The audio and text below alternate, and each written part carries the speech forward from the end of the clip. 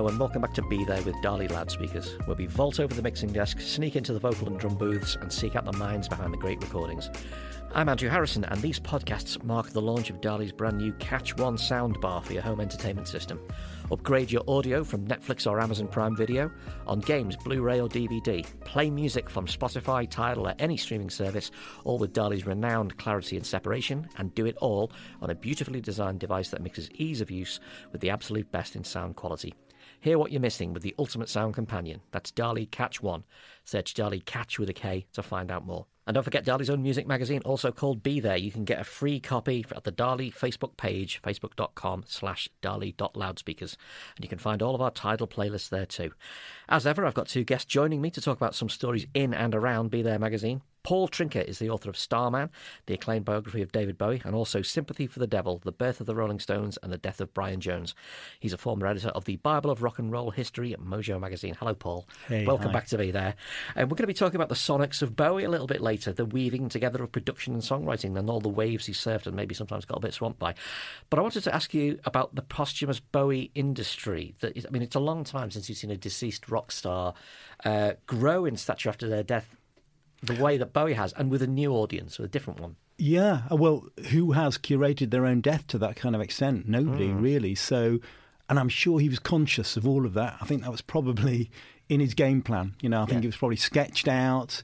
It's kind of like, yep, cancer, not bad, not good. And but this, if I do it this way, then I'm going to overtake Elvis and become, the biggest solo singer. So I think that's probably, whilst being sad, missing his children, I'm sure that kind of commercial ambition was there right at the close as well. But also the bravery of taking such an inescapable and enormous thing and turning your final album into a meditation on it and a kind of transcendence of it. Well, transcendence is the word, It's actually very beautiful, because we'll all be there one day, and to actually to turn it into something meaningful and to turn up for work, that's what it's all about. I remember being completely faked out by it, because the album, I think, came out on the Friday and we discovered that he died on the Monday. And in the interim, I interviewed you for a Guardian profile of David Bowie, the conclusion of which was, well, this is the remarkable beginning of an exciting new phase in David Bowie's career. What will he come up with next? And then the next day, literally, that was the end of poor old David Bowie. So, I suppose that's great artistry, isn't it, when you can be both in plain sight and still retain the mystery? Well, yeah. Actually, in my book on him, the last chapter is called The Houdini Moment. And so I'd basically theorised that he wanted this glorious puff of smoke and then disappear, because that's the best Hollywood ending, Yeah. And that's what he did. He'd been yearning for that for 20 years. I think he actually had wanted to retire in a magnificent way, and then he turned something that was imposed on him into something that he controlled. And that's an act of the ultimate artistry, really. Also joining us today is music writer Sean Pattenden, a graduate of the Smash Hits Magazine School of Excellence, author of How to Make It in the Music Business, back when you actually could make it in the music business. Yeah, a long time ago. Yeah, a long time ago. And also my weekly co-presenter on the Big Mouth Pop Culture podcast. Hello, Sean. How are you? Hi, I'm It feels good, like thanks. days since I've seen you. We do seem to be very much living in Bowie's world now, even more than in the last few mysterious years of his life, when he was the kind of Greta Garbo, occasionally photographed on the streets of New York with a bagel. We live in Bowie world now. It's an extraordinary thing. He seems more vividly contemporary. Yes, well, that's our postmodern culture as well, isn't it? We celebrate people in depth, sometimes more than in life. There were lots of things going around when he died. There was a fantastic email that he sent to Brian Eno, an almost goodbye email that people have strangely read. Quite a few people have read this now. Yeah. But I remember someone I know works with Eno and said, look, if he could have died on his birthday on that Friday, he would have wanted to go out with that sort of bang. And he would have been disappointed he left it another 4 days. So that's the theatre of him, and that is going to linger, it's going to last. What is remarkable to me is that it is the young people, it is teenagers who are really connecting with Bowie now, and nobody is really talking in terms, it's almost as if his death is not part of it. There's no sort of the tragic great loss of David Bowie. It's all about the vivid life. It's all about Ziggy and Low and even Let's Dance, and even the 80s years are getting a reappraisal now. It's all about Bowie in life as this magnificent inspiration, which I think is quite good. Oh, it's wonderful. But that's why I hope people become pop stars, is because what you leave these records that then can be reinterpreted and re-picked up by a younger generation. And he's managed to do that. Very difficult thing to do. Absolutely. Do you think there's something in the multiple personalities that kind of resonates with the times now when nothing is certain and everything is changing and you can't depend on anything? But also he serves as a blank canvas in that way. If you have lots of different lives as such, different people are going to cling on to different and relate to different versions of Bowie. So there's Ziggy and then there's the Let's Dance, all sorts of different ways in which we can look at him and reflect upon ourselves. Yeah. Well, this is a podcast about sound quality and production and the stories behind the music. So let's talk about the sonics of Bowie, the aspect of him that maybe is less discussed than the overt rock star multiple personalities. The kind of usual sort of received wisdom is that this it's the chameleon of pop, a man who runs through a gamut of different guises. But you can actually see there's an early Bowie phase of terrible unsuccess, isn't there, in his attempts to be this pastoral folk hippie elfin princeling, which was a total failure, wasn't it? Yeah, but throughout the whole process, he's getting his aim in. I mean, a lot of people disagreed with me, but I find him a fascinating character because I believe he wasn't born inherently talented. I think he constructed himself. So when we talk about all those different personae, what the most important persona he built was David Bowie. He was David Jones. He used to be the sax player and didn't look particularly cool. His mate George Underwood was the cool one, and he built it up bit by bit. He learned how to sing. And then he learned how to sing in a studio via Shel Talmy. And, people overlook that. But it's Shel Talmy who basically said, look, first take, second take, if not, forget it. And that went all the way through. So he was just learning all these bits and piecing it together. And I think he felt regret that he wasn't inherently talented. He was jealous of Mark Bolan. He blanked, George Underwood in the street because George was more talented than him. But by constructing this talent, it was something, therefore, that he could reshape later on. And what better actor creation is there than to first create yourself before you create all that body of music? And that's what he did. But he had to get his aim in, and there's a lot of pretty awful stuff and hugely derivative stuff on the way. But later on, he just learned to rip off people really well. He did it really badly, and then in the end, it was like, here you are. Here's Starman. Here's Somewhere Over the Rainbow. I've ripped it off, guys. Look, way. It's the same Deal song. with it. Yeah. I still have an enormously soft spot for Please Mr. Gravedigger and London by Tata, the very, very early Bowie, when he's totally imitative. But it's fun. Yeah. And actually ambitious as well, because he's a kid, I can't remember if he was, how old he was when he recorded Please Mr. Gravedigger, but he's in the studio, he's controlling it all. There's a producer called Mike Vernon, he's kind of pouring bits of gravel on the ground. It's insane. So what it shows right from the beginning is he just had that courage. Yeah. And he also talked people into stuff. He wasn't a genius yet, but he talked the record company, Hugh Mendel at Decca, to letting him effectively produce himself, although he had Mike Vernon. And that's, in a way, that's a necessary condition, isn't it? You need to be given the space to do the thing and convince them to get your own way. And he was a genius at that as well. Yeah. I was going to say he effectively ripped off Inchworm, Danny Kaye, as well. Paul will remember which song it is. So the sources come from everywhere with Bowie, which is what's quite exciting about him. He can also mythologise himself, but demythologise it at the same point by being honest in interviews, saying things like that. There are several key production figures in his life, and one of the earlier ones is Ken Scott, who actually produces a little of the buried, forgotten David Bowie debut, doesn't he? He's kind of working on Bowie stuff from very early on, but he has a purple patch with Hunky Dory, Ziggy Stardust, 2 albums basically recorded back to back in many respects, and Aladdin Sane and Pin-Ups. What does Ken Scott bring to World of Bowie? Well, Ken Scott, he had been the engineer on the David Bowie album. I mean, Dave Bowie's the only person who had 2 self-titled albums in a row. Yes, he had a second debut, didn't he? Yes. And Ken Scott, he was kind of as much engineer as producer, but what Ken did was he just kept the tapes rolling, got the sound right so that everything could be first or second take. And what we forget from that period is that something like the Ziggy Stardust album only took form right at the last minute. He recorded the album. There wasn't really a theme. It wasn't really a concept album until he kind of slotted in the Ziggy Stardust song at the end and then wrote Starman at the last minute. And here's a guy who'd written a lot of tripe. And then the record company said, yeah, great album. Can you give us a single? And he sits down and he writes Starman. Just, I need a single. Here we go. I'll do this. We'll do that. Blah, blah, blah. You know, and he's just operating on all cylinders. And Ken Scott is the man who just captures it all, because nearly every one of those vocals was first or second take. The thing that the sheer genius of Bowie in those early days, having schooled himself so long, he would just work on the edge and push himself. And, Mick Ronson had only kind of come up with all those arrangements on those great 3 albums, a couple of days before. So he was right outside of his comfort zone. And then they went into the studio and they knew that it had to be the first or second take, because those are the ones that have got the energy. And that's really the best production lesson there is, the one that people often forget. But, those early takes, they're the ones with the electricity.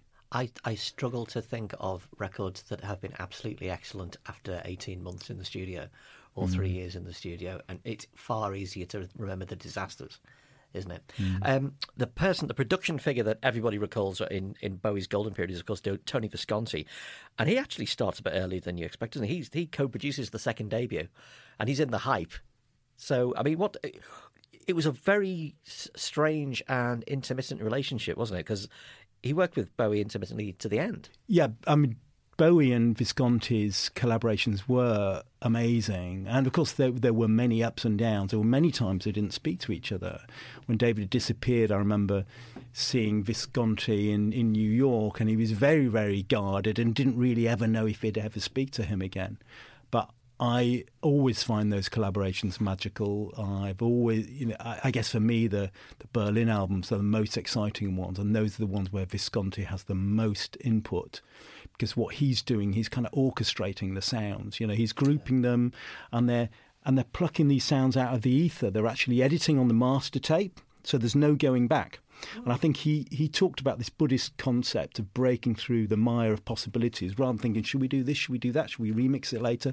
No, they basically mixed it more or less live, but they edit it on the master tape, so there's no going back. So how on the edge is that? So it's not this very cerebral little prospect of building it up. They're pushing it right at the edge, and Visconti was the man who helped it together. And when you speak to the musicians who were with him, they're always impressed. But I love Visconti because his arrangements are great. And the very first song he did with Bowie is called Let Me Sleep Beside You. And I think it's one of the first songs that just takes us somewhere really good. It sounds beautiful. It's very Dylan-ish, but you're just starting to see the beginnings of a completely different aesthetic and something distinctive coming through. It's a Dylan rip-off, but it's very English. His voice is very English, and Visconti brought that out too. So he was in there right at the beginning. I think that was 1967, right after.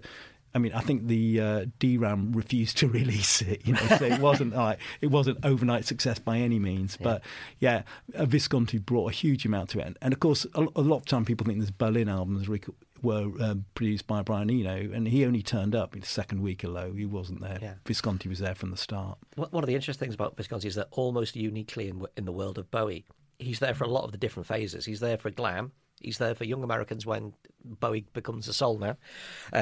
He's there in Berlin, and then there's a 22-year break from Scary Monsters up until the end game when Heathen and the next day, and finally Black Star. So there isn't really anybody else like that in world of Bowie who is. Bowie would tend to sort of recruit musicians, work with them, and then discard them when he felt that. Not necessarily he'd got what he wanted from them, but they'd come to the end of that bit. And Visconti isn't like that. He keeps coming back. Yeah. Why was that?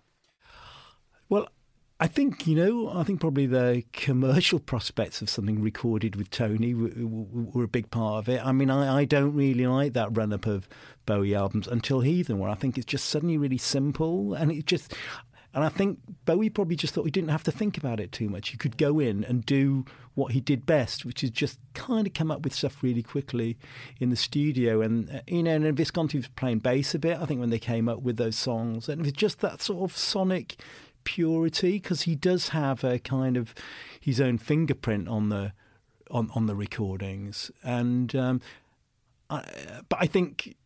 I think actually Bowie knew that his albums running up to those weren't really that good. I think ultimately they'd had a bit of a sulk, they'd had a bit of a falling out, and David would be famously very like that. You used the word discarded, and people were discarded. He was very brutal with them, but we have to acknowledge he was very brutal with himself as well. But I think to some extent he was looking back and trying to recapture that hunky-dory feeling, and I think he did it. Yeah. The funny thing about Visconti is he's the person other bands get hold of when they want to sound a bit like Bowie. You know, Morrissey did it, Dandy Warhol did it. Does it ever actually take, though? Do you ever actually get Bowie? I don't know that you do. No, I think because other people would do the same with Mick Ronson as well, wouldn't they? You know, and again, Morrissey, yeah. You mentioned Brian Eno, who's there in Berlin, and he's not really a producer, is he? He's a drop a stone into the pool, ideas, stick a spanner into the back of the television guy. Yeah, and that worked and then didn't work. I mean, I think it ran out by the time of Lodger. I think that kind of inspiration was failing somewhat. But then, you know, there are other songs like Warszava that's basically Brian Eno's song, you know. And that's the thing about Bowie. He'd curate a space. You come in, you write the whole thing, and then it comes up to David Bowie. It gets a David Bowie stamp on the end, and that's it. Thank you, Gov. And that's what happened. I think he got a songwriting credit on it, but not everybody did. But, you know, when you've written a song called Andy Warhol, you're allowed to behave like Andy Warhol and just put your stamp on it. I'm actually quite a born-again fan of 80s Bowie, and particularly, I mean, Let's Dance is the one everybody can agree is good. Let's Dance is genuinely good. Nile Rodgers kind of gets rid of all of this, the cruft and the the swarf off Lodger, and you get this bright, shining, designed to be a megastar thing. But, you know, are there gems in 80s Bowie? I mean, Sean, you and I have ploughed through the Loving the Alien box set. We have, indeed, yes.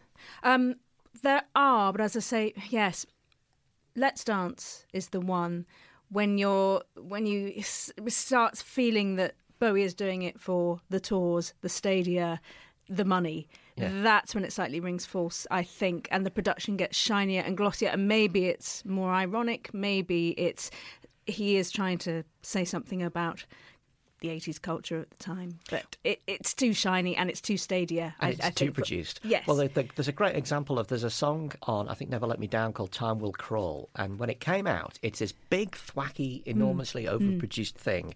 It's a gigantic wedding cake, and round about, I think, probably about the year 2000, a little after, it was redone, and just basically everything was taken off. It was reduced to the guitar, the vocal, drum, bass, and a tiny bit of embellishment, and it's an amazing song. It sounds like Bowie has written a song with Johnny Marr. Really, really exciting and really clear. Paul, I would say 1980s. Yeah, all that stuff tends to be awful because he was thinking about it too much. But don't forget Absolute Beginners, written inside about 10 minutes, and he wrote a line, then recorded it, wrote another line, recorded it with this young band, and they should arrange it all bit by bit because it was in his head. Yeah. And then Shades, the song he recorded for Iggy. Yes. Just, Iggy needed a song. He was helping out his mate, and when he wasn't thinking about it, he could still churn them out. Shades is a beautiful song and would have been his biggest song if he'd recorded it at that time. Interesting thing about Absolute Beginners, regarded correctly as among the best David Bowie songs, recorded pretty much at the same time as the version of Dancing in the Street, regarded as the worst David Bowie recording by many. Yeah. There are worse ones, aren't there? But that was the most conspicuous, terrible one. In terms of changing sound and moving the landscape, Bowie, for me, was the one who strangely took on the Beatles' ideal that your next record should be aggressively, violently different, that music is about pushing forward and changing.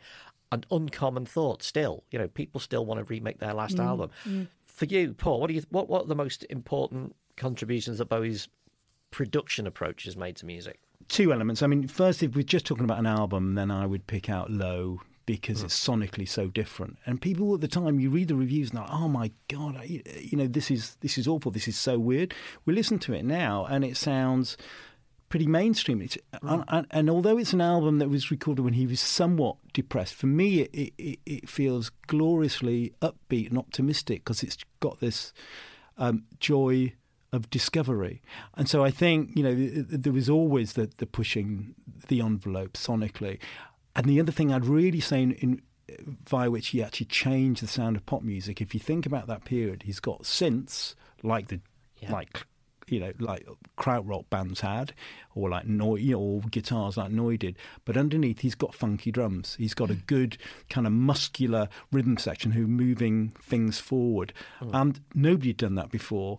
And actually, everybody does it now. So he actually changed the whole palette of music as we know it. You hear that all the time, and that that was probably his biggest sort of intuitive leap, beyond the writing really good songs and making this fantastic glam music. The way it's put together and the sound, I think, has changed. And I think that period is the one that made it happen. What's your personal favourite Bowie production?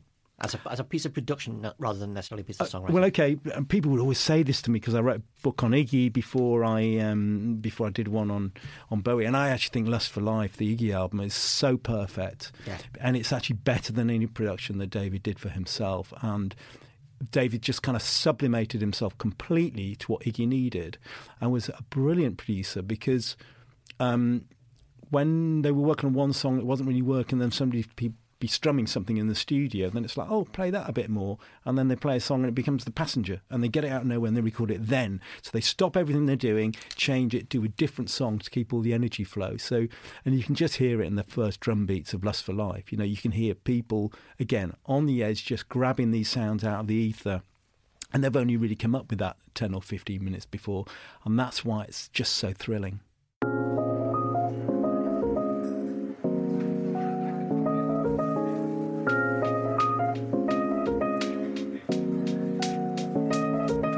Visit dali-speakers.com/be there to get your free copy of Be There with Dali. A great record isn't always about virtuosity or intricate arrangements. Sometimes it's just about an astonishing sonic experience, something that jags your attention and sticks in your head. In these podcasts, we're asking our guests a very simple question. What's the best noise to turn up on a pop record?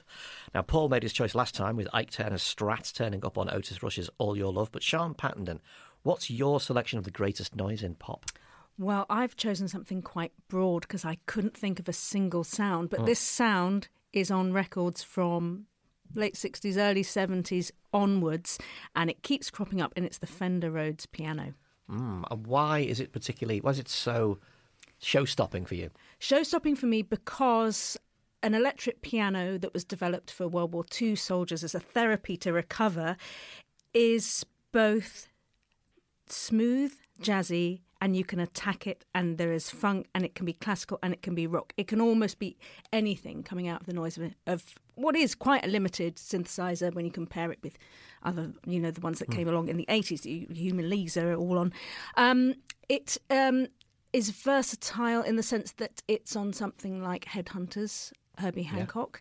It's on The Doors. Ray Manzarek would use it, and tour with it all over the place, and it gets used by Stevie Wonder. It gets used by everybody. I mean, basically, everybody dropped in the 80s, and then it comes back. Sadly, I think the 90s it became a bit of a chillax instrument in the more Chiba 07 sort of way, which I'm not altogether so pleased with. The kind of the hanging Rhodes chord just goes bing. Yes, underneath, a drawled, spooned out kind of vocal.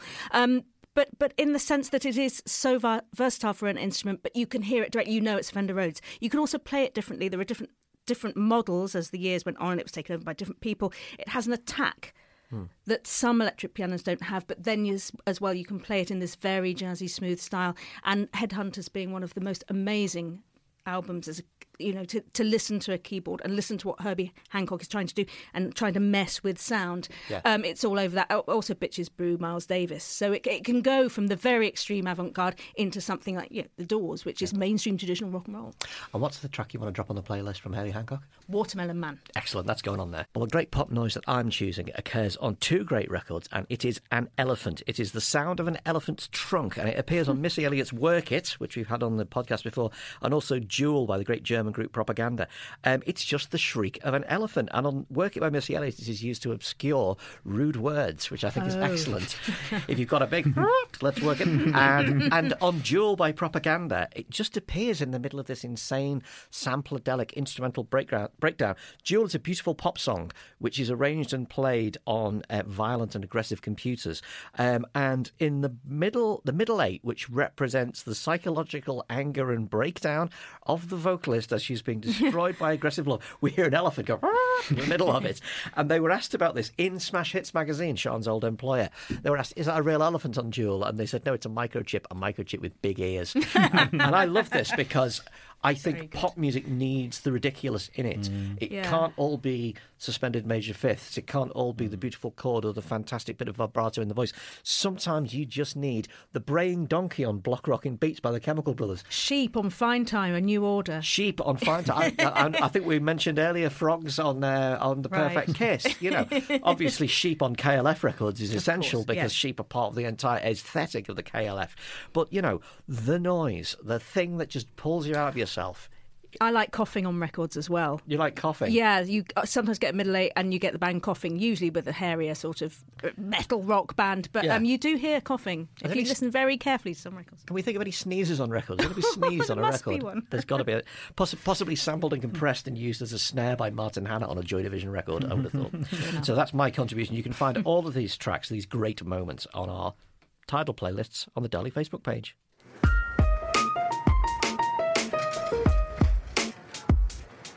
If you'd like a copy of Be There, the magazine, go to dali-speakers.com/be there and we'll send you one free of cost. We are, of course, in awe of the trained and the expert record producer, the person who can look into the future and see what a song could become. But there's also something to be said for untutored brilliance, for the self-taught, the DIY, the have a go and see what works. Sean Pattenden is a champion of outsider art and the glories of the amateur. She has a few suggestions of people who might not be great technical producers, but undoubtedly make great records. Sean, who are you thinking of? First one is the Cocteau Twins. Oh, yes. Cocteau Twins have never been produced by anybody else.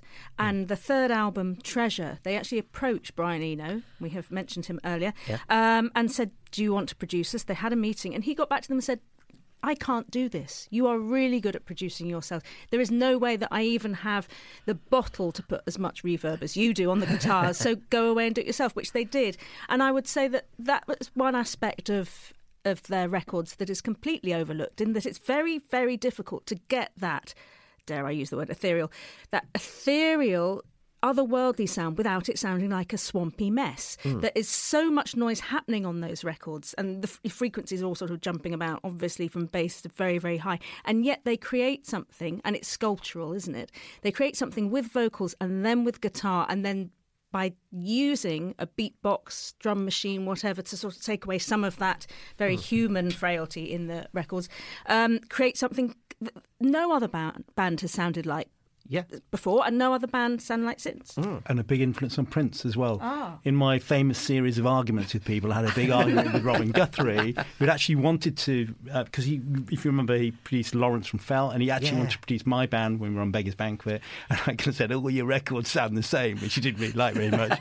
and then he said, but what about Prince? Prince likes my records, and that is a good trump card to pull out. Very, very hard to say, to come back from that, isn't it? I was there on Prince the floor, like any of your records? Well, I can't say that he knows that. No. Okay, fair enough. I think he won that. You've won that one, Guthrie. Who else is a great self-taught person, Sean? Well, someone who had enormous experience in the recording studio, so it sort of counts that, he was used to what the Knobs and Buttons did, but wasn't a producer in himself, is Serge Gainsbourg, who initially was using the chanson tradition and the very French, I'm going to do lots of wordplay here, and his 60s records are all right, they sound fine, but then you get into early 70s and you get the Histoire de Melody Nelson, and the sound on that record is absolutely something else. He works with composer Jean-Claude Vanier, but there is no producer as such. And what they do is arrange it. As we know, it's 28 minutes long. It's almost an EP. Yeah. It starts with this very low bass, which is attributed to Dave Richmond and or Herbie Flowers. You decide. There's still an argument about whether it was Herbie Flowers on the record. And the instrumentation, the arrangement of strings, bass, and then the voice, and obviously it's Serge Gainsbourg, there are a lot of words, all in French. And the narration of that and how the cinematic feel of that record permeates the whole thing. It's absolutely, it's still what bands listen to today. Yeah. And when bands are mastering and mixing, they go back and they listen to other records that they like to see and they compare. It's still what they listen to as a benchmark of how you do that sort of record. Is there a knob in the studio with Gansbergy on it, and you can turn the Gansberginess up of course. To about 10? Yeah. I think you're also a very big proponent of Joni Mitchell as producer. I love Joni Mitchell as a producer. Hejira is my favourite Joni Mitchell album this week. And she wrote all of the album, produced it herself. It's a road album and it's incredibly evocative, but made all the important decisions on it. And it had a very traditional, workmanlike, apparently, band lineup at first, and she thought, this just isn't working. I don't understand how this is. It's not got the feel that I need to. So she rang up Jaco Pastorius, he of Fretless Bass fame, Weather Report, and he's on 4 tracks, and it transforms the album. And only someone who can really understand sonics and what you want from a record that doesn't sound like it yet can say, I need that person, and they can transform something. And I must say, the bass is... Without the bass, it wouldn't be the record that it is. It is extraordinary. She has an amazing ear, Joni Mitchell. I have a few nominations for the self-taught and amazing. Saint Etienne, I don't think they would ever describe themselves as amazing producers, but what they will do is they will try anything and they will get the right people in to help them realise it. They are brilliant at collaborating with engineers and as brilliant as songwriters in that they can picture a thing and find a way towards it.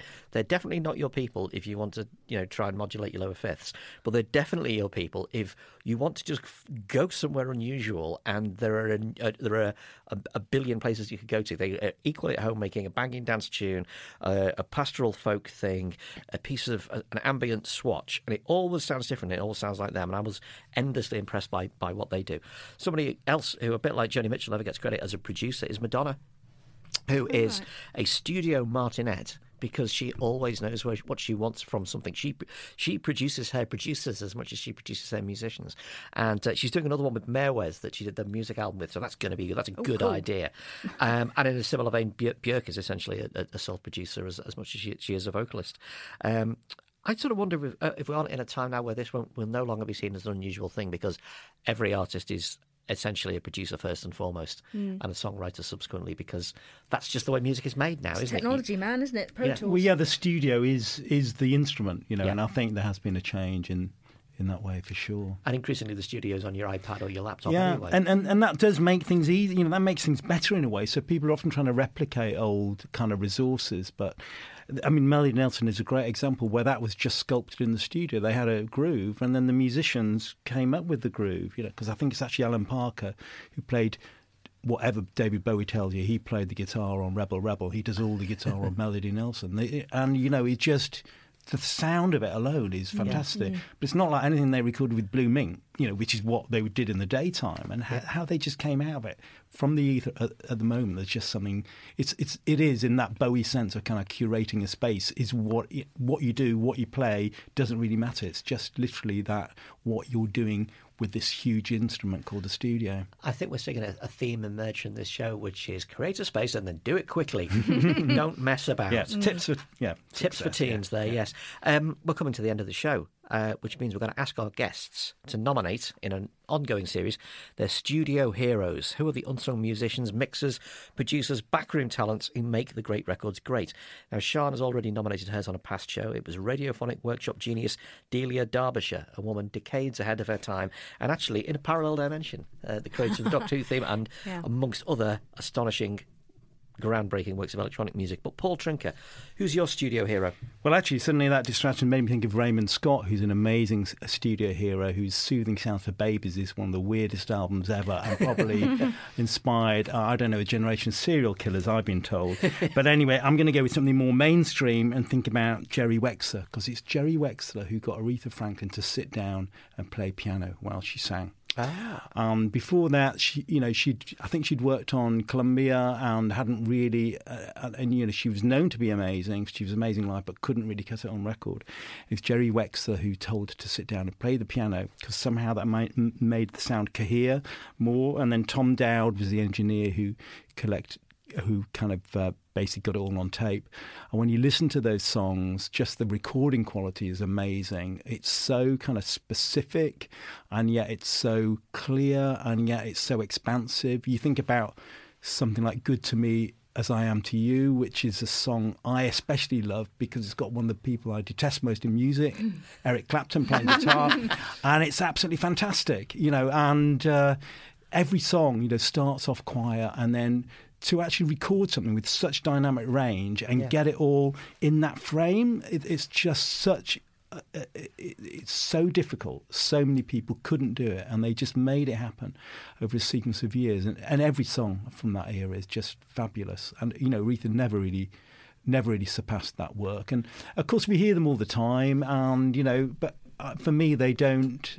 They're not cliched. There's still something very pure and simple about all of them. So yeah, definitely Jerry and Tom. And the key to that particular thing was making Aretha Franklin think about something else while she's trying to sing. You got it, yeah. Good psychology, yeah. Keep distracting them. That brings us to the end of this episode of Be There. Thanks to our guests Paul Trinket and Sean Pattenden. Hope to see you again soon on the show. Remember, listeners, you can get the playlist that accompanies this show at the Darley Facebook page, and you can get a free copy of Be There magazine as well. The Facebook address is facebook.com/darley.loudspeakers. And if you like this edition of the podcast, why not subscribe on your favourite podcast app? We'll be back soon. Thanks for listening.